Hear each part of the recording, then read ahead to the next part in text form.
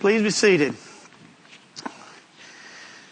Well, I was joking around a little earlier and said that I thought it'd be a nice night to have church outside tonight, and I kind of got shut down. But I don't know about the rest of you, but I'm about ready to go outside.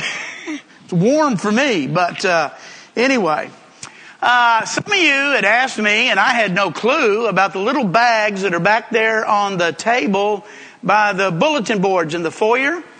Those are for all of the widows. There aren't names on them, are they? So all the widows, those are for you. Those were compiled and prepared by the children's classes on Wednesday nights. So on your way out, if you would, take one of those and maybe let one of the little kiddos know you appreciate their thought at this time. On Sunday mornings in your Bible classes, in the adult Bible classes, you've been looking at the Sermon on the Mount for the last 2 quarters. And you're about to wrap that up, I believe. The junior high, we've been doing the same thing. We're not going to wrap it up. We're behind y'all, I imagine.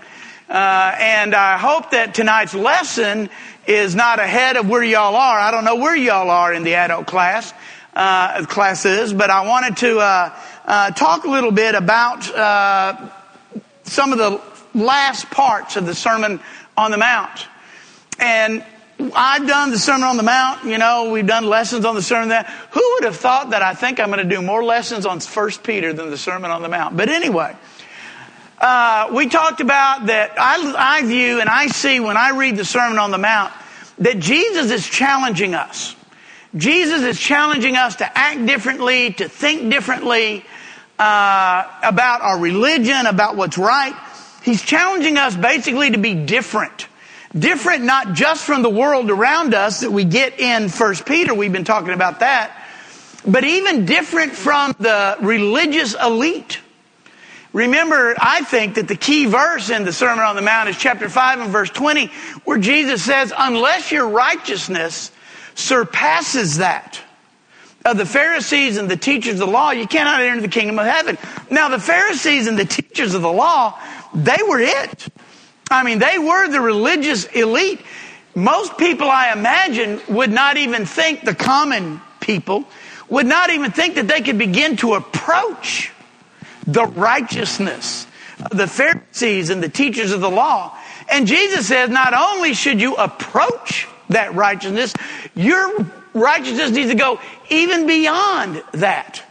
He talked in the Beatitudes, and we see the challenge to be blessed, challenge of being the light and the salt of the world, the light of the world, salt of the earth. Think differently about righteousness. Then he gets into that section of chapter 5 where he talks about, you've heard that it was said, but. In other words, this is where Jesus is raising the bar. It's not enough. Whoa, leaned a little too far. It's not enough just not to murder. You shouldn't even hate. It's not enough just not to commit adultery. You shouldn't even lust. It's not enough to just make sure you've dotted all the I's and crossed the T's when it comes to divorce. You ought to stay married. It's not enough to parse your words so that you are technically not lying when you say something. You ought to just be able to tell the truth.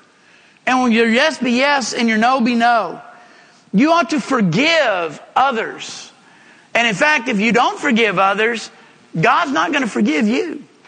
Not only do you love your neighbors, but you love your enemies. And he goes on and challenges us to do things for the right motives. He says, if you're going to give, do it for the right motive. If you're going to pray, do it for the right motive. If you're going to fast, do it with the right motive, not to be seen by men. And he challenges us to judge with the right standard and to have the right priorities, which brings us to verses 7 through 11, where Jesus says, ask, and it will be, this is chapter 7, 7 through 11. Where Jesus says, ask, and it will be given to you. Seek, and you will find. Knock, and the door will be open to you. For everyone who asks receives, everyone who seeks finds, and to him who knocks the door will be opened. Which of you, if his son asks for bread, will give him a stone? Or if he asks for a fish, we'll give him a snake. If you then, though you are evil, know how to give good gifts to your children, how much more will your Father in heaven give good gifts to those who ask him?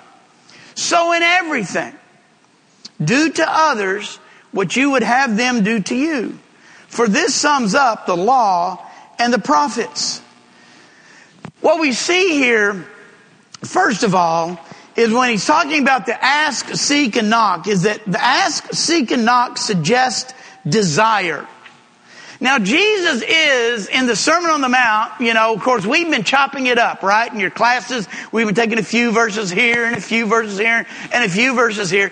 But if we were listening to Jesus, if we were listening to him, and this was like he was right up here, preaching the Sermon on the Mount, this would begin the invitation.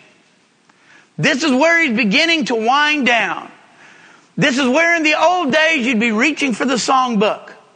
This is where the mothers begin gathering all the things that they laid out for their children.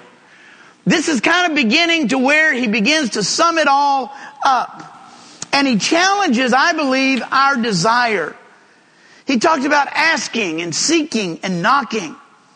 And the question is, how much do we really want what God has to offer? How badly do we want his righteousness? He's been talking about this throughout the sermon. Is it enough to just ask, seek, and knock? The Pharisees wanted the praise and the respect and the honor that went with being righteous. But they didn't really want to put their heart and desire into being righteous. They wanted to look righteous on the outside. They wanted people to see the good deeds that they were doing and be impressed by them and to honor them for the things that they were doing. But they didn't really want to change their hearts. They didn't really want to change their mindset to really want to be close to God. We could get caught wanting the same things without a desire to change, without a desire to grow, without a desire to serve or become more Christ-like in our daily lives. So when he says ask, seek, and knock, it suggests a desire to be closer to God. Secondly, it also suggests action. Remember, Jesus had already talked about seeking righteousness in chapter 6 and verse 33. We all know that one? I made a little joke in the junior high class today. Told them I was going to write a song based on this verse. You know what that verse said? Seek ye first the kingdom of God and his righteousness, and all these things will be added unto me. And the junior high did pretty much like y'all did. That really wasn't funny. Okay. But we ask and we seek first God's righteousness. Seek first his kingdom and his righteousness, and all these things will be added to us. We do not receive righteousness by osmosis. I think we kind of feel sometimes that once we become a Christian, we're just supposed to be overwhelmed with goodness. Just like all of a sudden, goodness is just supposed to inhabit our body, and all of a sudden we're going to immediately change from this to that, and it doesn't work like that, or at least not in my life. I don't know about in your life. I kind of probably thought that when I was just a little older than Drew when I was baptized. I kind of got the idea that, okay, I'm going to be baptized, and boy, after I'm baptized, I'm just going to be so strong, and nothing's going to bother me, and I'm going to be so good. Whoa, it didn't take long to shoot that down. And to realize that if I really want to be what God wants to be, if I really want that righteousness, I'm going to have to do something about it. I'm going to have to read God's word. I'm going to have to pray. I'm going to have to be around others who can help me and strengthen me and encourage me.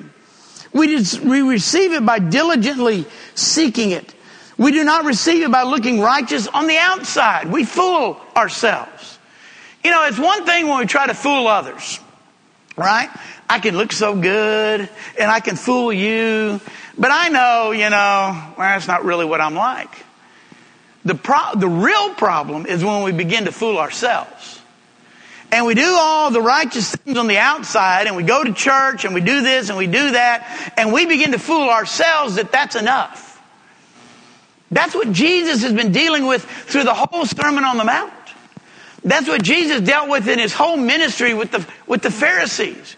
Remember, he said, you're like the people who clean the outside of the cup and the inside is nasty and you still drink from it.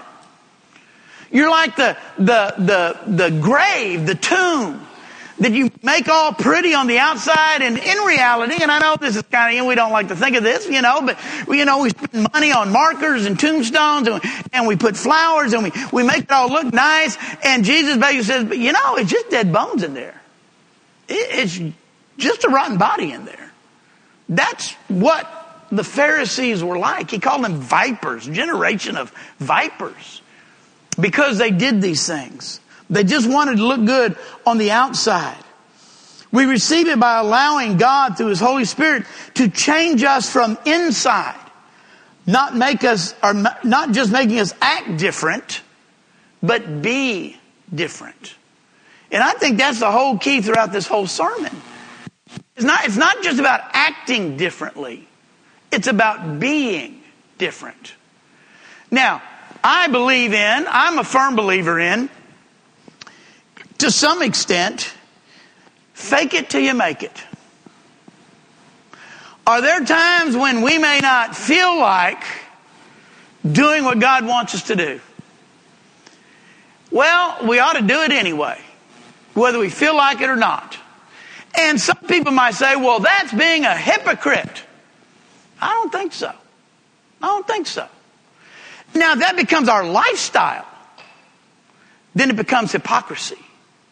But sometimes we do what we know we ought to do, even when we don't feel like doing it.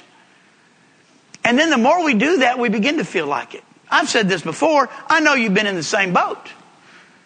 I know that not every one of you, every Sunday morning, gets up going, woo, I get to hear Tim preach again. I'm so excited. You just bolt out of bed. Yeah, okay, maybe if you knew Mark was preaching. Okay, but there are some mornings, are there not? Or evenings, as the case may be, when oh man, it's just an effort. It's kind of a struggle to get here, to be here. You don't feel like it. Can I let you in on a secret? I don't always feel like being here. I don't always feel like being up here, to be honest with you. There are times when it's difficult. But you know what? We do it anyway. Because we know it's the right thing to do. Is that hypocrisy? I don't think so.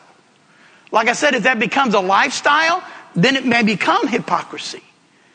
But we do those things that we know God wants us to do. And by doing them, that can help change us on the inside. I will tell you this. I don't think there's ever been a time where I didn't feel like coming that I wasn't glad I came. That when it was over, I was like, I am so glad I didn't stay at home. I was so glad I didn't call Mark and tell him to preach. You may be glad, you wish I had, but me. So we do those kinds of things. So ask, seek, and knock suggests desire. Ask, seek, and knock suggests action. And ask, seek, and knock also suggests courage. I was thinking about this when I talked about, ask, seek, and knock. I don't know why, but dating came to my mind. These kids have it so much easier than we did back in the day. Because they can text each other and it be casual or whatever and do all the things that we used to have to do by passing notes. Remember that? Or getting her friend to ask her, will she go out with me, and all that. And now, it's not so much the guy has to ask the girl out, it works the other way and all that stuff. But back in our day, not you people, and some of you people back there, but, back in my day, the guy asked the girl out. That's just the way it was. And I was your typical, well, no, I wasn't. But anyway, pretend I was a typical guy. And we have feelings, don't we, guys? We have egos. We don't want to be humiliated. So there was this girl that I wanted to go out with. She was from church. Dana Abney, that was her name. She was cute. She was cute. She wasn't going with anybody. And so Dana and I had a mutual friend from church, Anne Brigitte. You like Anne Brigitte? Her mama was French. Okay. So I asked Anne Brigitte, I said, Anne Brigitte, do you think Dana would go out with me if I asked her out? And Anne Brigitte said, oh, yes. I know she would. I know she would. And I'm like, that's a big hurdle right there. Big hurdle for me. So I called Dana Abney and I say, Dana, it's Tim. Like to go out Friday night? No, I don't think so. Okay, obviously she has plans Friday night. Because I've got the info. I know she wants to go out with me because Anne Brigitte told me so. Well, how about Saturday night? No. Okay. Still not connecting. Well, how about next weekend? No. About that time, the light bulb went off in my head. I don't think she wants to go out with me. A little humiliated. So, a few months later, decided to get back on the horse. This girl I want to ask out. I'm not going to ask anybody. I'm just going to call her up. You know how many times I dialed that phone and didn't dial the last number and hung up? A whole bunch of times before I finally actually dialed the last number. She went out with me. But anyway, there is some courage to asking and seeking and knocking. You know, whether it's asking somebody out on a date, whether it's asking your boss perhaps for a raise. I think about Esther. Esther was the queen, but, you know, it wasn't like we think of it. You know, apparently there were lots of other queens, or at least lots of other women. And the queen just didn't, you know, walk into the king. They didn't really apparently live together or anything like that. And even the queen could not come and see the king without being invited. And anybody who went to see the king without being invited, if he didn't extend his scepter, and that included the queen. And yet Mordecai convinces Esther to go and speak on behalf of the Jews. And she summons the courage to ask, to knock, perhaps. We think about the courage that God always wants us to have. He always wanted his people to show courage, not in themselves, but in his strength and his abilities. Whether it was Moses, whether it was Joshua, whether it was David. Jesus is calling us. He's challenging us. He's daring us to have the courage to be different, to put his righteousness into action. Courage at home, courage at school, courage at work, courage in our communities. We need to ask, seek, and knock. And then chapter 7 and verse 12, we have what we call the golden rule. Do unto others as you would have them do to you. Now, the first thing I think we need to think about when we think about the golden rule is the golden rule is not about salvation. Just living by the golden rule does not bring about salvation. Faith and obedience in God brings about salvation. The golden rule is not a way to be saved. The golden rule is how those who are saved ought to act. Because of, therefore, as we've talked about, because of what God has done for us, we ought to treat others the way that we would want to be treated. We've talked about the idea of the two kinds of righteousness. That there is the initial righteousness, that righteousness we receive at the moment of baptism when we are saved initially. There is a sense in which Drew will never be more righteous than he is right this minute. Right? He's not ever going to be more saved than he is right now. But is he going to grow and be a better person? Is he going to mature? Is he going to learn things? In that sense, is he going to become more righteous? Absolutely. And hopefully we all do. When we're talking about the golden rule, we're not talking about that initial righteousness. The golden rule is not what saves us. The golden rule is what we become because of what God has done for us. It says the law and the prophets. This sums up all the law and the prophets. And I'm thinking to myself, are you kidding me? Have you read the law? I mean, have you really read Exodus, Leviticus, Numbers, Deuteronomy? Have you gone all through there and we've got all the dietary commands and we've got all these different things and weird stuff, that I don't understand, and go through all of that? What does this have to do with that? How does this sum any of it up?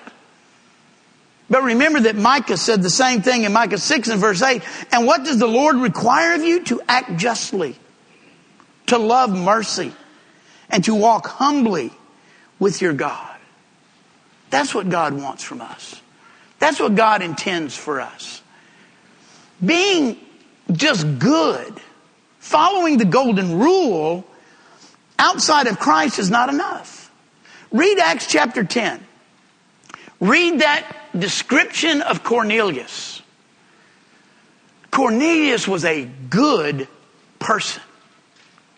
He was a moral person. He was an upright person. He gave. He helped people. He was respected by those under him and those above him.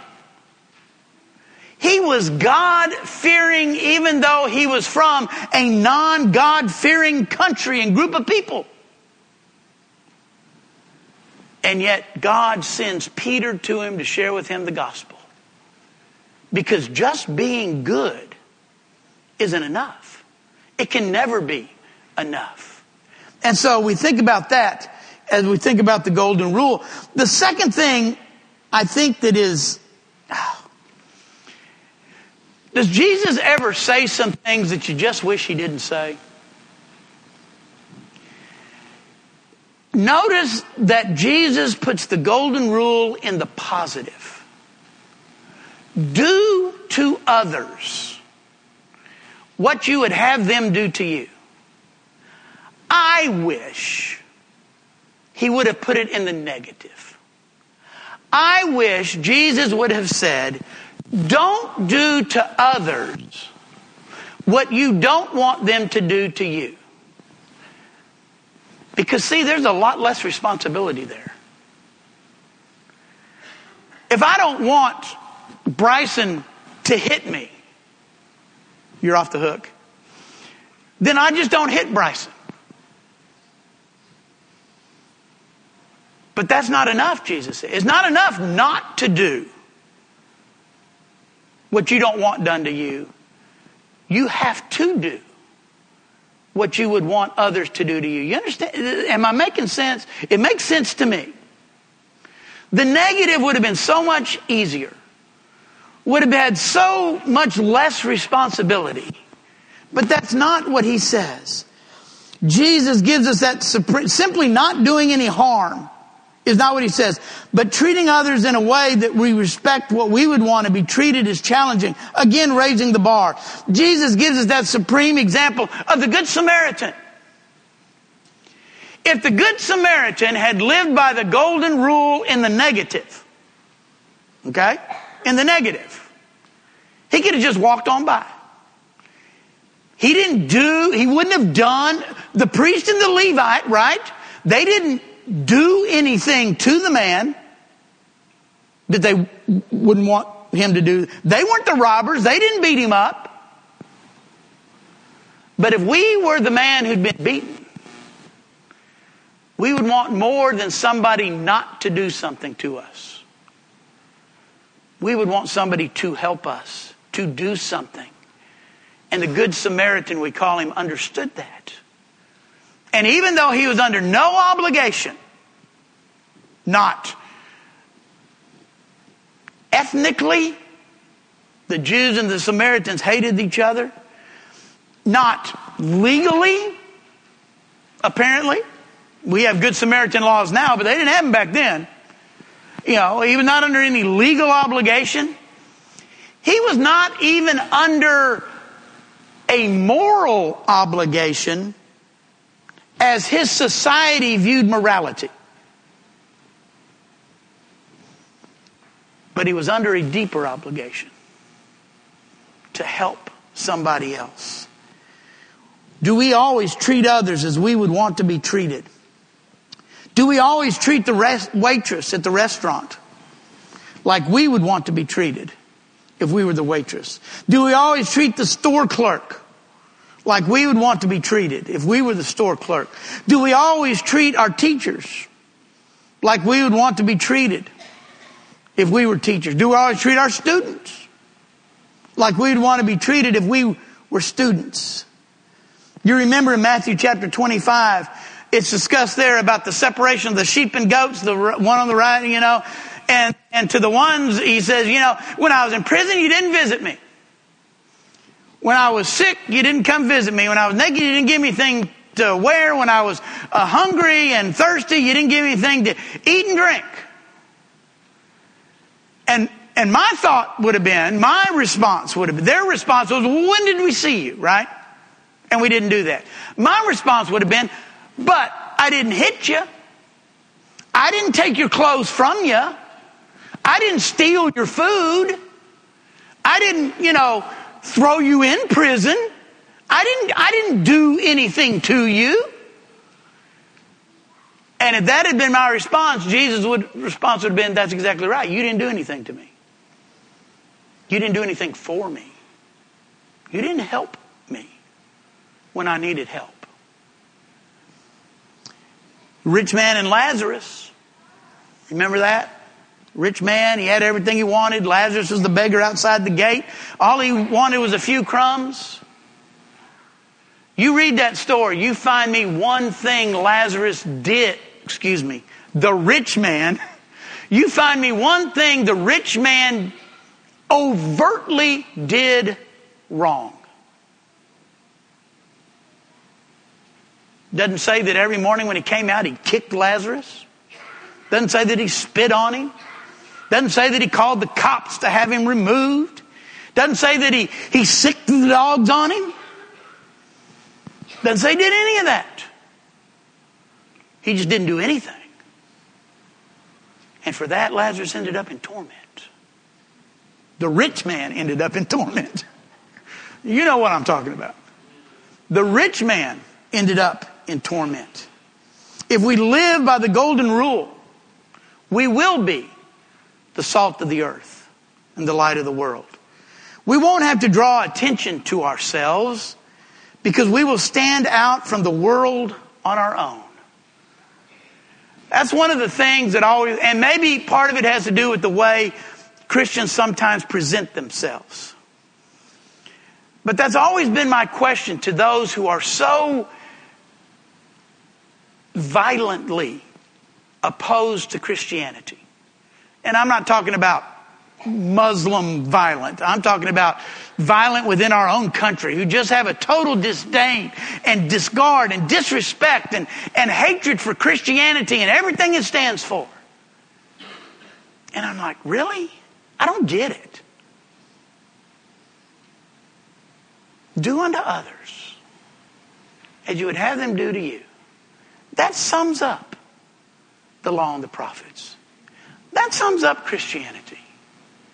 How narrow-minded do you have to be to not see that the world would be a much better place if everybody would just live by the golden rule?